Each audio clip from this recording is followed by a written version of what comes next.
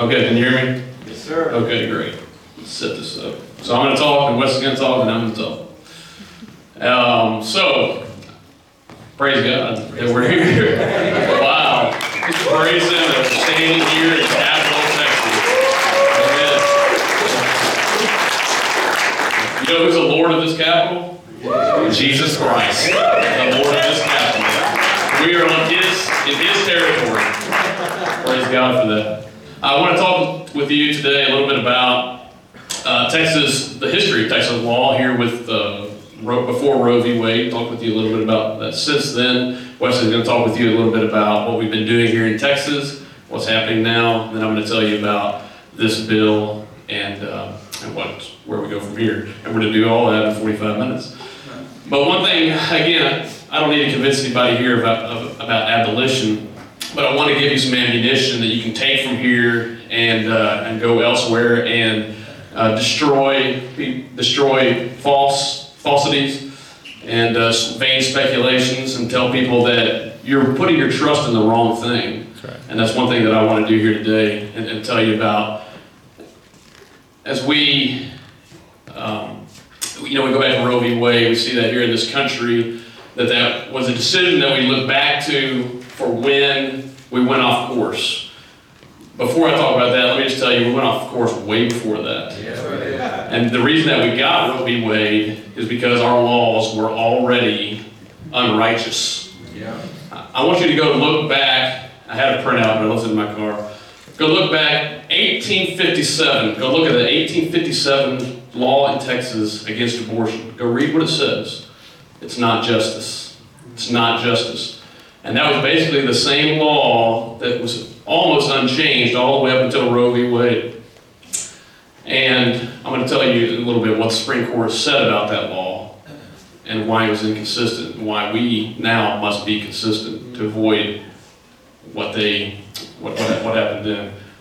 But Supreme Court, that seems to be our problem these days. That seems to be what we think about when we think about how can we get rid of abortion in this country. That's where most Christians, most pro-lifers, most Republicans think, how do we get rid of abortion? Well, we got to do it through the Supreme Court. Well, there's two ways to do that. You can either change the Supreme Court, or you can ignore it. And I guess I know where this crowd is. We share that. We share that. So we've been trying for the last 44 years, though, to change the Supreme Court. And let me tell you why that's been a problem, why it's still a problem. Not that we shouldn't try to change it. That's okay. But we don't put our trust in princes. We don't put our trust in the Supreme Court. But let me tell you why that can't be all we do. And that can't be where we put our trust. Again, you're going to know most of this. You know, we keep going back to, and we've seen it this election cycle, we've seen it before, and it's before and before. If we can only elect Republican presidents, we can get Supreme Court justice appointed, we can get rid of this Roe v. Wade, and everything will be good. The Supreme Court will overturn its own decision, because they do that all the time, right? Well, over the last 48 years, we've had majority Republican presidents. 28 of the last 48 years, and now we have another one. And we still have abortion. We still have abortion in this country. Well, but that's because we've been putting more faith in Republican presidents than we do in God. And we've been looking to them to save us and not to God. God works from the bottom up. It has to begin here. Well, we say, but then only if we could get Republican appointed justices. Oh, yeah? Let me give you a little history. I'm going to blow through this. There's a video online you can watch of this. So Nixon comes to office, and while he's in office, he ends up appointing 4 justices to the Supreme Court. And he knew about Roe v. Wade. It had already been filed back then, and even before then, it had already been an issue. Colorado was the first to liberalize its laws on abortion, even worse than even the Texas one was. And Nixon, in spite of that, appoints these 4 men to the U.S. Supreme Court. Well, at the time of Roe v. Wade, this was the makeup of the court. We had 6 Republican-appointed justices and 3 who were not. 3 who were appointed by Democrats. Then Roe v. Wade comes along, and look, the Chief Justice is a Republican. We've got 5 other Republicans, and there's only 3 Democrats. And Roe v. Wade gets decided, And look at this. 5 Republicans are who gave us Roe v. Wade. Roe v. Wade is laid at the feet of the Republican Party and its presidents and its Supreme Court justice appointees. We need to stop talking about it like this is a Democrat problem. No, it's an everybody problem. In fact, there was one Democrat appointee who voted against Roe versus Wade.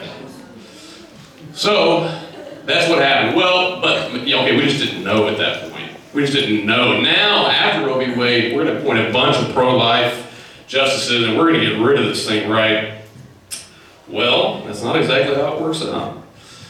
So, we get Ford, Republican, all right. And he gets to, someone goes off the court who voted for Roe v. Wade. Great, he gets to replace him. Carter comes along, oh no, a Democrat. Hey, good thing, he doesn't actually get to appoint any justices at the Supreme Court. So, all right. Reagan, we get our guy in. And hey, look, and someone else who was for Roe v. Wade goes bye-bye. Let's get somebody else in there. Hey, Berger, he voted for Roe v. Wade. Get rid of him. Replace him. Hey, Powell, he voted for Roe v. Wade. Get rid of him. Replace him.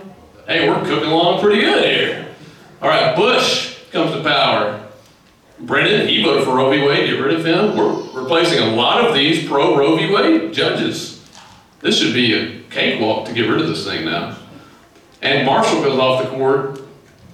And now we have 8 Republican appointed justices of the Supreme Court. Almost all of them appointed since Roe v. Wade. There's only one Democrat appointee left, and he voted against Roe v. Wade. All right. So we're going to get rid of Roe versus Wade, right? Because this is the way it works. You appoint Republican presidents, you vote for them, they get into office, and they appoint people who are going to get rid of Roe versus Wade, because that's exactly what happened. So there's only one left who even voted for Roe. 2 against. Now we've appointed all these people. We're going to get rid of this. Planned Parenthood versus Casey comes along. And how do they shake out? What? 5 of them vote in favor of Roe, all 5 of whom are Republican appointed justices to the U.S. Supreme Court. We need to stop acting like the Republican Party and its presidents and its appointees are really good on the issue of life. Because they're not. And again, the one Democrat, he votes against. Well, Clinton comes along, and of course, things don't go in a good direction. It just gets worse. Bush appoints Roberts and Alito. I'll talk about them in a minute. Obama appoints Sotomayor and Kagan. And then we have a vacancy. Trump comes to power, and now Gorsuch, perhaps, could be the next Supreme Court justice. So, at this point, this is the makeup of the court. We have one person who is for Casey, one against Casey, and then these 6 since Casey. And we know how these 5, where they are. Then we have these 3 over here against Casey. And you notice I have a question mark on that. Because we say, well, Bush, W., our man, Texas, he appointed pro-life justices, right? Roberts and Alito. Well, that's what everybody's saying right now. And that's what everybody's thinking with Trump, that, look, we already got these 3. If we can just get a couple more, then we'll get rid of Roe versus Wade. Just Gorsuch and one more. As Cruz even said just last couple days, he said we may get another one even this summer. So, hey, we're about to overturn Roe versus Wade. I think where a lot of people are. And I'm here to demolish vain speculations. So here, are these 2 really against Casey? Or are they really against Roe versus Wade? Well, in 2007, the Supreme Court upheld the partial birth abortion ban. We're not here to talk about whether that was good or not. It wasn't, but that was bad law. But nevertheless, it was at least incremental, and it said we're going to abolish or we're going to end partial birth abortion. And the court upheld that. Written by Kennedy, joined by these 4 because they agreed, let's get rid of partial birth abortion. But unfortunately, the author of that, Justice Kennedy, he says, we assume the following for the purposes of this opinion. Before viability, a state may not prohibit any woman from making the ultimate decision to terminate her pregnancy. And it says that, basically a woman has a right to an abortion. And then it goes on to say, but this particularly heinous version of abortion, we're going to uphold this law. So Kennedy says, woman has a right to an abortion.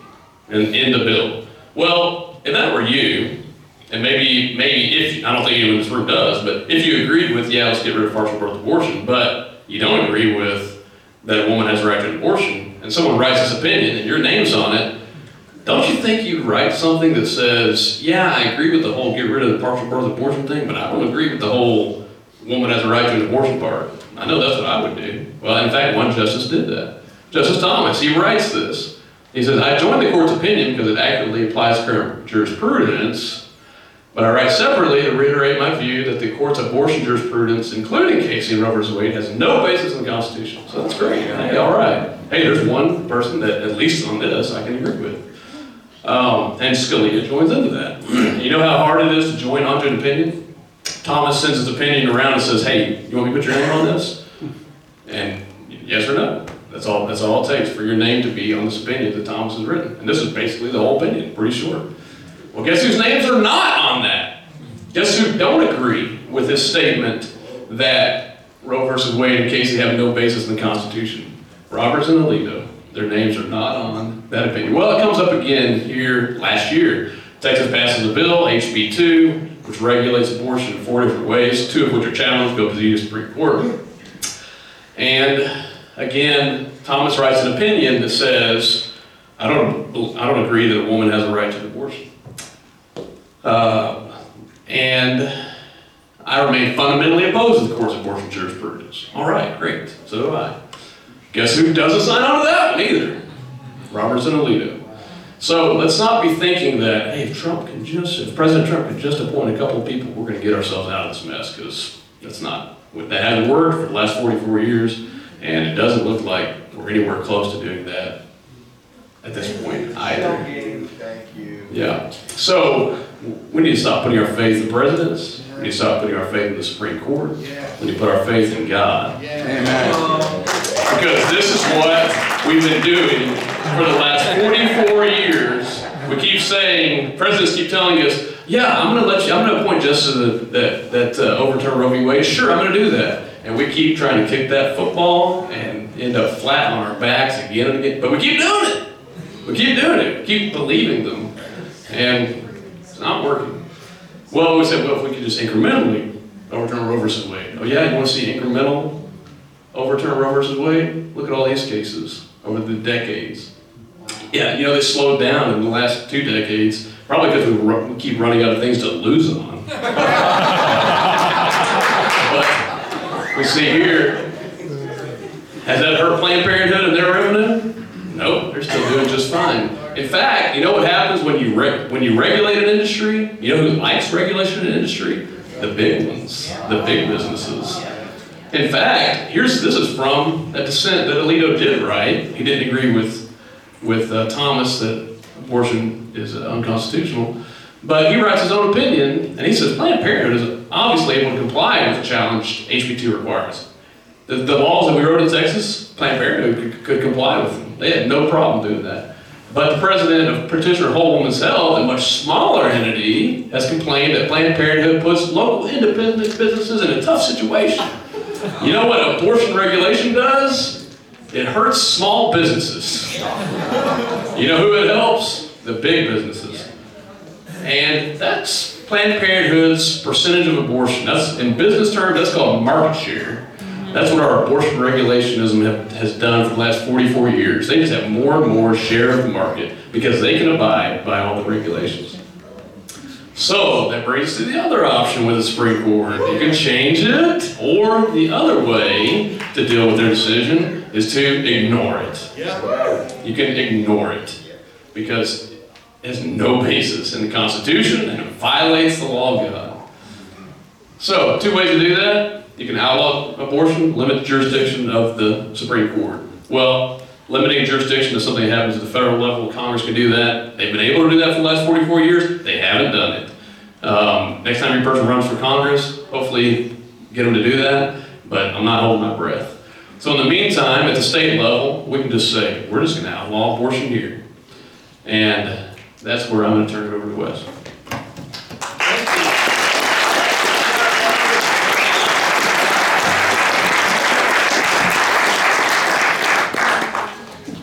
See my super spiritual sticker here? All right. I could listen to those three talk all night. I don't know why I'm up here. Brother, you said something earlier, and it struck me. Psalm 3. I call this good news. Arise, O Lord, save me, O my God, for you strike all my enemies on the cheek, and you break the teeth of the wicked. That's some good news. Salvation belongs to the Lord. Your blessings be on your people. I'm up here to just basically give you guys some anecdotal stories. I want to tell you what we did. And the reason I want to tell you what we did is because some of the political nerds, this is going to get really nerdy, I'm sorry. This is some really nitty-gritty political stuff, like localism type stuff. So just kind of like, and I have to go fast because I've only got like 20 minutes and I forgot to start my timer. I thought I had 45, so oops. Bring it on. Here we go. Hang on. They can drag us from the room. Politics is dirty. I believe someone who said this is in the room. Politics is dirty. Of course it's dirty. Christians aren't involved in it. I'm going to talk a little bit about localism. We have been trying for the last few years to figure out how we can affect policy at the state level because we've kind of given up on the national level. Yeah! Woo! Now I'm all for. I'm not one of these don't vote guys. I believe it's okay to vote. I'm even okay with talking about like a protest vote. That's fine. But as far as affecting actual policy on the national level, I don't put much hope in it, and I just frankly don't spend my time there. If you want to talk about that, great. It's fun to have conversations. But that's not what we're taking. We're taking a local approach, starting with your county, then going to your state. How can we get our states to do what the federal government ought to do? Or, if you don't like that, how do we get the states to establish justice and make the feds leave us alone? So, strategy. We went for legislative priority. What is a legislative priority? Well, here in Texas, the Republican Party of Texas has a platform. Your Republican Party in your state probably also has a platform. What is a platform? Well, a platform is the standards, if you want, the confession, if you will, of that group of people that vote as Republicans. Legislative priority was a vehicle that was invented by some folks in the Republican Party a few years ago as a way of saying to the legislature, you're not upholding the values that the platform puts forth. So we're going to come up with this priority list. That's going to be real short. The first time it was used was with the open carry law. It was called, the legislative priority that came up like 4 years ago was constitutional carry in Texas. This is what we want you to do, legislature. We want constitutional carry. That means repealing sections of the Texas Constitution which allow them to regulate the wearing of firearms for review to prevent crime. We get rid of that because we want a non-licensed carry. Well, today, I can carry, right? I can carry openly in the Capitol. That's amazing. But it wasn't really what they asked for. It's still a licensure, right? I still have to go, ask the state for permission. So, but as a tactic, I'm not here to talk about open carry. As a tactic, it did kind of work. I mean, it was successful. It actually moved the ball forward. What they demanded was something up here. What they got was something back over here.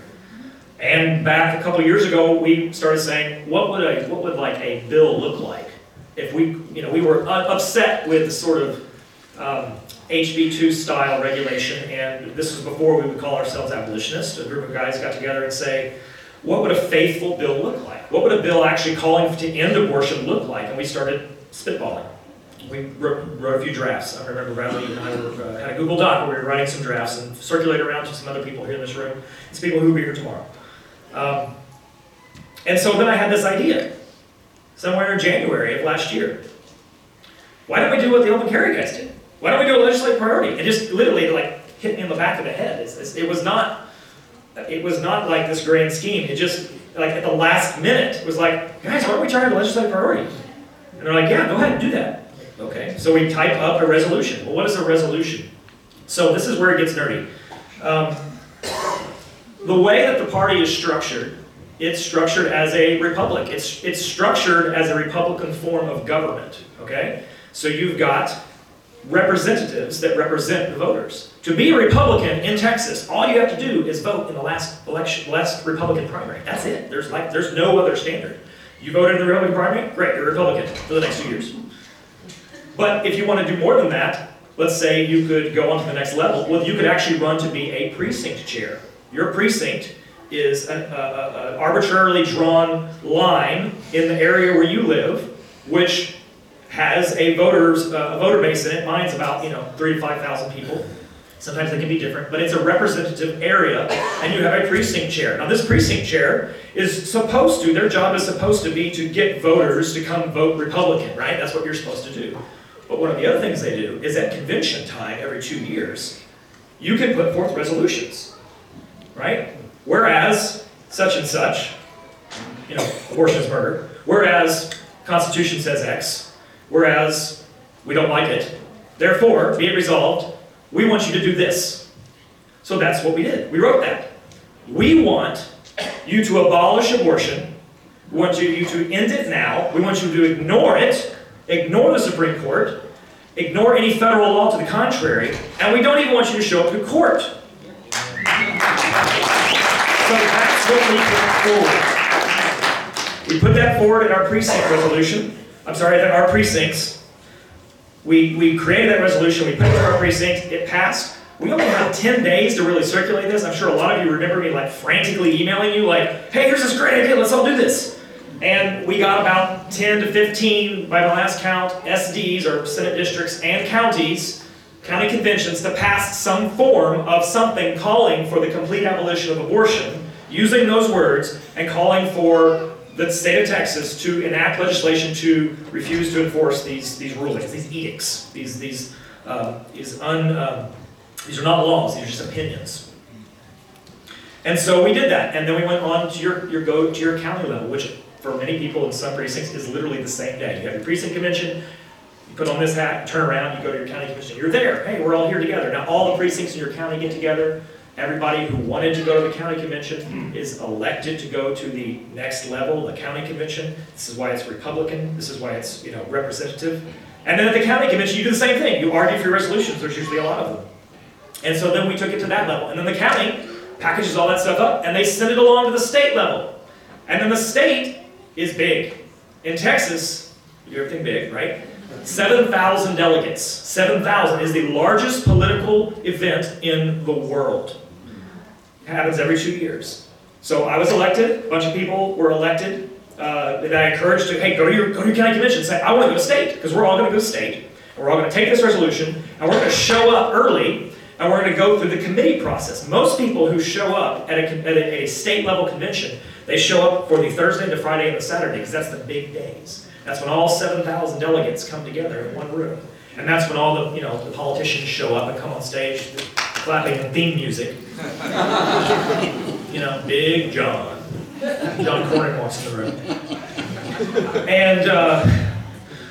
And so we were going to go do this and try to push this resolution all the way through and try to get it on the platform as a legislative priority. That's all we were going after. And so that's basically what we did. We showed up on the Monday, though, because the committee meetings start on Monday. And guess who was the head of our committee? Someone who does not agree with us at all. And the other people in the subcommittee, they weren't very favorable either. But what we did was we were just there. Politics is to those who show up. So my point of being up here today is just to give you a little peek into another avenue. Like others have said, we're not against what you guys are probably already doing. Street corners, find the sinners, preach to them. That's fantastic. This is another avenue. Amen. And what I've always wanted out of the message that we wanted to convey was to pull people out of the pews and into this process. Because this vehicle does exist for us. This vehicle exists for us to affect change and change policy. And so this is an avenue. And I believe with my whole heart that we need to show up to this. If we just, I've said this to several people. I'm way off script now. This is totally extemporaneous. If we just had like one homeschool family in every county in Texas, this would be over. Like really, that's all you need. And yes, I do want to get into the churches and I do want to talk to them about these things because I want to find those families. Find the families, show up. I mean, I wasn't even a precinct chair up until like last week. Like, just show up. Just influence. Just preach. The legislators need to be preached to as well. Right? They need to hear God demands you to establish justice. God demands that you show mercy. Right? You provide equal justice. You provide equal protection. That's what God demands of you. They need to hear that. And they're not hearing that right now. So this is an avenue. So the timeline of all this was, Russell touched on it earlier. February, we did this resolution. We only had 10 days to push it around because it was kind of like, oops, we forgot to do this. We should have done this sooner. Went around to about a dozen or so places. Went all the way to the state conventions in May. So in May, building up to May, is actually the end of February. I saw the videos of you guys in Oklahoma, some of you guys in Oklahoma, and I thought, that's awesome. We got to do that too. But we can't do ballot initiatives here. It's against the law. We don't have that vehicle. That's a great vehicle. If you got it in your state, do that too. Amen. But here, we have to go through the legislature. We even have to get our constitution changed a lot of times. So that's what we were doing. So we met with these guys and said, let's, we basically are on the same page here. I mean, we've got some finicky issues, perhaps, that we're going to be arguing about for a while, but we are marching the same direction. Let's join arms and do this together. And that's what we did. And so Russell drew, and we came up here and talked. And our motto is show up and try not to do something stupid. So far, really, I don't want to get up here and just look. It was obvious the Holy Spirit was at work while we were doing it. That's right. And that's not because of us. It isn't. I'm just an average guy. I program computers, I do software. Bradley's a lawyer. We'll forgive him for that. But this is an average folk sort of thing. And this is something you need to be involved in. The devil will try to stop you. Yes. He tried to stop this whole operation in those small committee meetings. Yeah. So we can't thank you. So let's talk about some more about the subcommittees. So we're going to these subcommittees Monday, Tuesday, Wednesday. We're literally standing up and presenting to them things they've never heard before.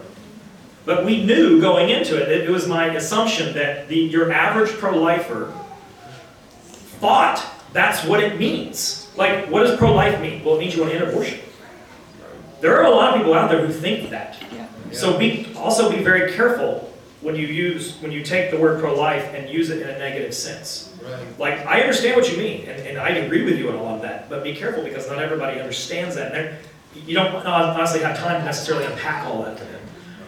I say things like pro-life leadership or pro-life movement or things like that. I mean, I know you guys say this same thing as well, but your average person who thinks that the check they're sending to this pro-life organization, they think that that's what they're doing. And they're shocked to find out that that's not. Okay? So where we focus our attack needs to be, I believe, at this level.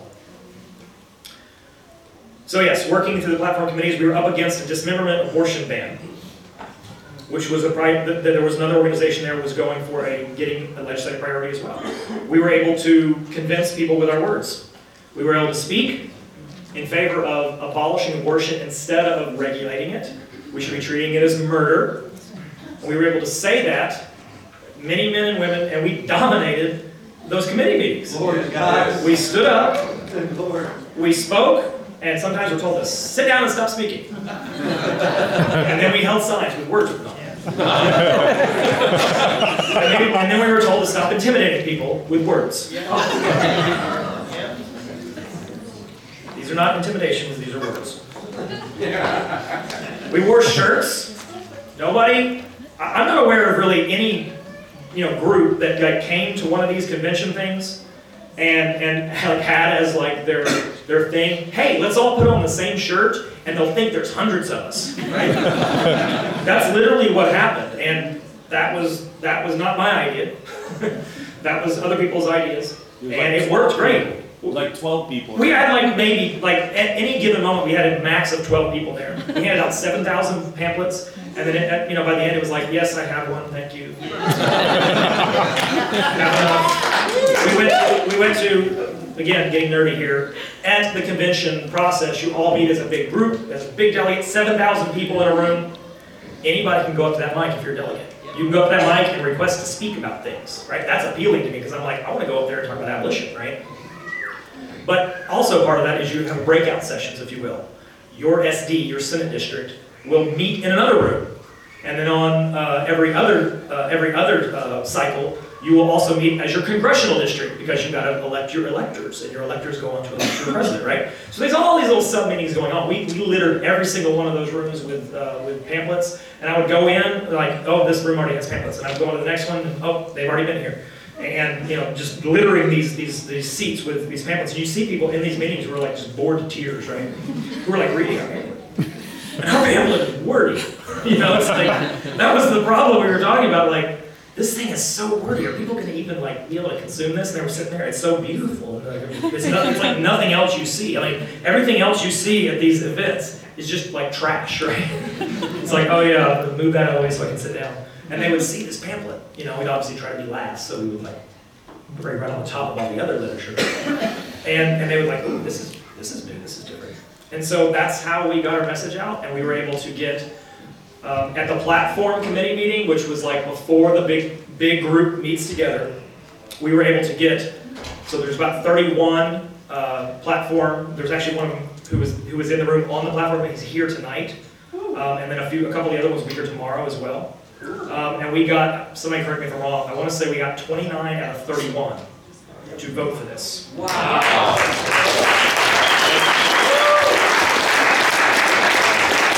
No other priority got anywhere close to that. It was almost unanimous.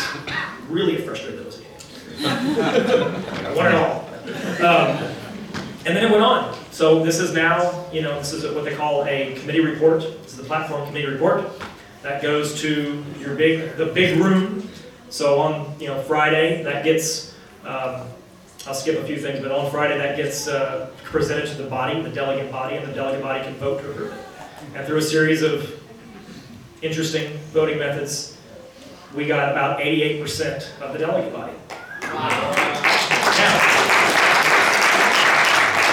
Now, that's not the highest percentage for other, what I'm going to call life issues. There were other issues. Some, Brother Scott here has rightly pointed out that the Republican Party of Texas platform is a little schizophrenic. If you were to read it, when it comes to the life issues, you will see an abolition plank, and then right after you will see what is this? Like this is dismemberment? It's a 20-week, it's a fetal pain? Like, what is this stuff? This is not square ideologically with where we are. And the reason is because they're not abolitionists.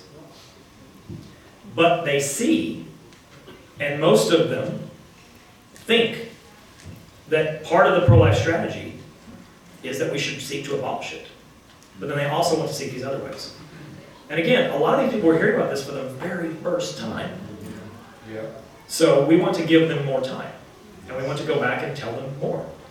Now there was an effort in the platform subcommittee that we did not initiate, that was self-initiated by the members of that committee to remove those planks.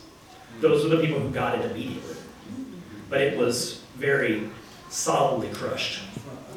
That was basically 2 to 29, 28 against that. So these, these are people who were hearing this kind of stuff for the very first time, and they don't see, they're not immediately ideologically consistent, right? Like we are, right? No, we're not. None of us are. I like to say, I'm going to butcher this now, but somebody else is, I'm just quoting Russell, but I'm going to butcher it. We don't become, we always become immediatist incrementally. That's how it was for me. I mean, I've met a lot of people who got that exact same story. So that's kind of where a lot of people are. And so we want to go back. We want to do it again.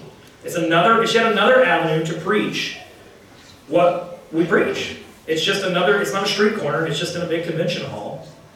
It's another avenue to do drop carding. It's another avenue to do pamphleting. I mean, these are people who need to hear these words as well. But these people who are already politically active. So you basically got people who are already consider themselves, you know, if you want to use the metaphor of the soldier, they're already in the fight. They may not be in the fight for the same reasons, but they've got their own reasons. They've got their own reasons. I mean, they're going to take almost a week of time off work to go sit in a room and hear people drone on about political issues. Like, not everybody wants to do that. So you got to understand the level of commitment they have to do that. They think it actually matters, right? I'm one of those. We're kind of some of those people too. That's why we go and listen to people drone on. So my whole point of being here is to just give you a little anecdote of what we did, how we did it. It's not going to be the same for everybody. I mean, every state's going to be different. Your state might not even have the idea of a legislative priority. I could go on this topic for hours, so I'm going to spare you and not do that. If you want to know more about this kind of stuff, please come talk to me. I would be happy to stay up late talking about this sort of stuff. But yeah, this is a kind of a Gideon's army sort of effort, and you'd be surprised how much influence you can gain with just a few dozen people. One last point. I'm at 20 minutes now, so I'll let Bradley back up here.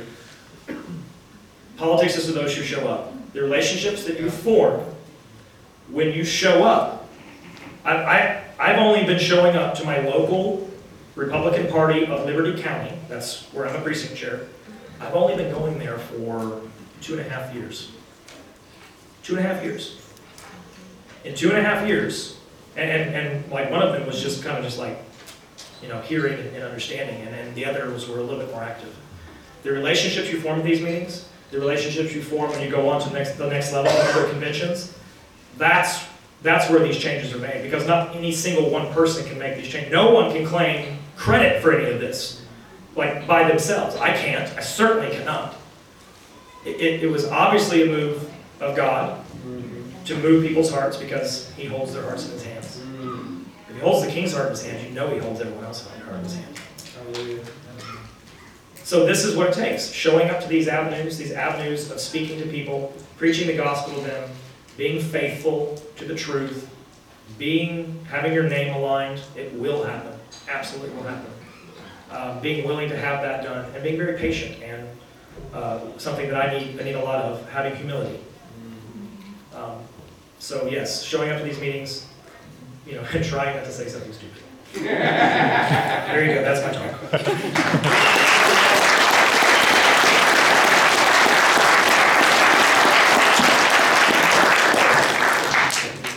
Thank you, Wes.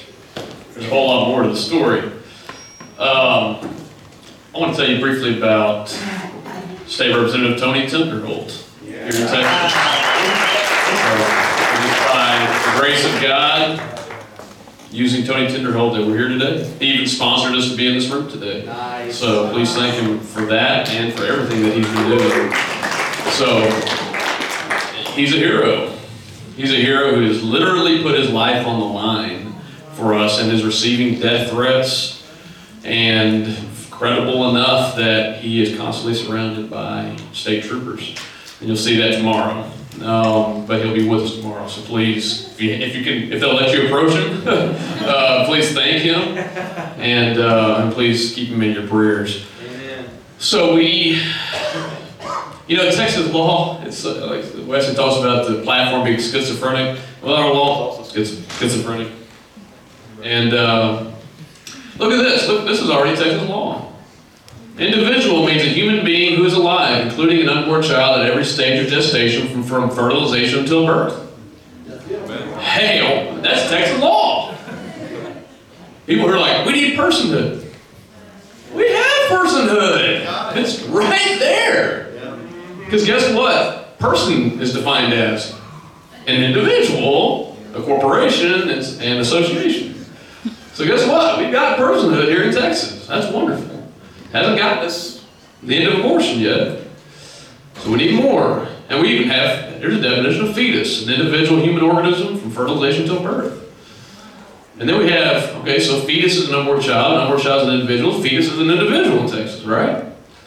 Well, look at this. Look, we have this definition of abortion. A Abortion means the use of any means to terminate the pregnancy of a female known by the intending physician to be pregnant with the intention that the termination of the pregnancy by those means will, with reasonably likely, I'm a lawyer, I've got to show you the law, and that's just what I do. With reasonable likelihood, cause the death of the fetus. So intending to cause the death of the fetus, that's an abortion right there.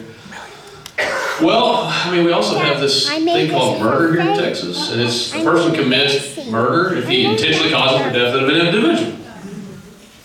So, in our law, abortion is already defined as murder under Texas law. It's already defined as murder. The problem is there's a section called 19.06 that I don't have up here because it's long, and it says, yeah, these whole laws against homicide, against murder, they don't apply to these people over here. Oh, if you kill a woman who's pregnant, double homicide. Oh, if you're drunk and run into a woman who's pregnant, double manslaughter. Oh, but these people over here are allowed to commit murder. That's what our law says. Yes. Not in those words, but that's what it says. So, we wrote this bill. HB 948, the Abolition of Abortion in Texas Act. And go read the bill, that's the first line. The short title of this bill is The Abolition of Abortion in Texas Act. That's the name of it. Come on, By Representative Tony Tinderholt. And we take this definition that was already in Texas law and we take it to its logical conclusion. And we provide equal protection and justice regardless, as a quoting from the bill, regardless of any contrary or conflicting federal statutes, regulations, executive orders, or court decisions. And the bill says that a living human child from the moment of fertilization is entitled to the same rights, powers, and privileges as are secured or granted by the laws of the states any other human child. We're going to treat unborn children the same way we treat born children in this state. Equal protection and equal justice. And in fact, the bill states any federal statute, if what I said wasn't enough, just make it abundantly clear, any federal statute, regulation, executive order, or court decision which purports to supersede, stay, or overrule this act is in violation of the Texas Constitution and the Constitution of the United States of America and is therefore void.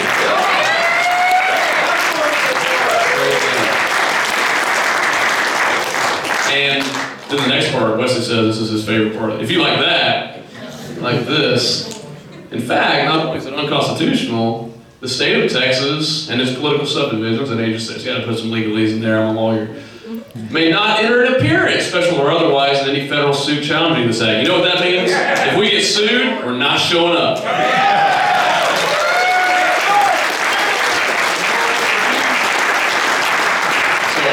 by the grace of God, this is what the bill actually says. By the grace of God, here's what happened. We went around and talked to a bunch of legislators in their offices, and everybody said, we love this. And then none of them wanted to file the bill. But then one of them said, hey, he shared it with a friend from another office and said, hey, you need to read this. And he read it and said, we do need to file this bill. Showed it to his boss, Representative Tony Tinderholt, and he said, we need to file this bill. And they did. They did file it, and that's why we're here today. The bill's not retroactive. As people say, you're going to make all these women who've already got abortions, you're going to throw them in jail. The bill's not retroactive. I believe in giving people notice before you throw them in jail. What about prosecuting women? And now I'm going to get back to what I started with, because this is the most offensive thing in the bill. You know, it's easy to get Texans to say, yeah, Supreme Court, we don't like you, we're not going to even show up. But what about prosecuting women? Well, again, I always say we're subjecting them to prosecution. I don't know that any of them will be prosecuted, but the bill needs to establish equal justice. We need to treat born children, or unborn children, preborn children, the same way that we treat born children. And that's what the law does. That's what the law does. I said in 1857 we passed a law here in Texas, or there was a law, maybe passed a couple years before that, on the issue of abortion. And guess what it did? It did not provide for the prosecution of the woman. And in fact, it didn't even call abortion, it actually did call it murder. This is odd. It called it murder, but only if the woman died. So if you're intending to kill the baby, but the woman dies, then you've committed murder. It's kind of odd. The man who took the woman could be prosecuted, the abortionist could be prosecuted, but even then, the penalty was only 2 to 5 years. Yeah. Whereas, actually, the immediately preceding statute for rape, even for rape, was life in prison or death penalty for rape. The very next statute, abortion, 2 to 5 years for the slaughter of the preborn children. So the bill needs to be consistent, because guess what? If you want to know why we got Roe v. Wade, there are lots of reasons, but actually go read Roe v. Wade. Yeah. And there's actually, and again, I'm being a nerd here too, I'm a legal nerd. Go read footnotes, if you like footnotes. Footnote 54 of the Supreme Court decision, and the Supreme Court says, in fact, actually, I think I have it up here. Yeah. You know what the Supreme Court said? They said, Texas, if you're in here arguing that a person, or that the fetus is a person under the 14th Amendment, you've got a problem. Because, you've got a dilemma, as they put it. Because if the fetus is a person, why is the woman not a principal or an accomplice? And then they said, and if the fetus is a person, may the penalties be different for killing unborn versus born? That's what the Supreme Court said. We've been inconsistent in Texas for the last 160 years. And that's how we got here. And the only way to get out of this is to be consistent. Is to be consistent. So that's what the bill is. So tomorrow, we're going to rally around that. We're going to rally around the bill. We're going to rally around State Representative Tony Tinderholt. Hey, back here in January, we had a lobby day. We had a phone call day, a phone blitz day, and we had a lobby day, and we got way more people than we even wanted that came, and it was great, and we just descended on all these offices. Amen. And at the end of the day, there were 9 co-authors. 9 co-authors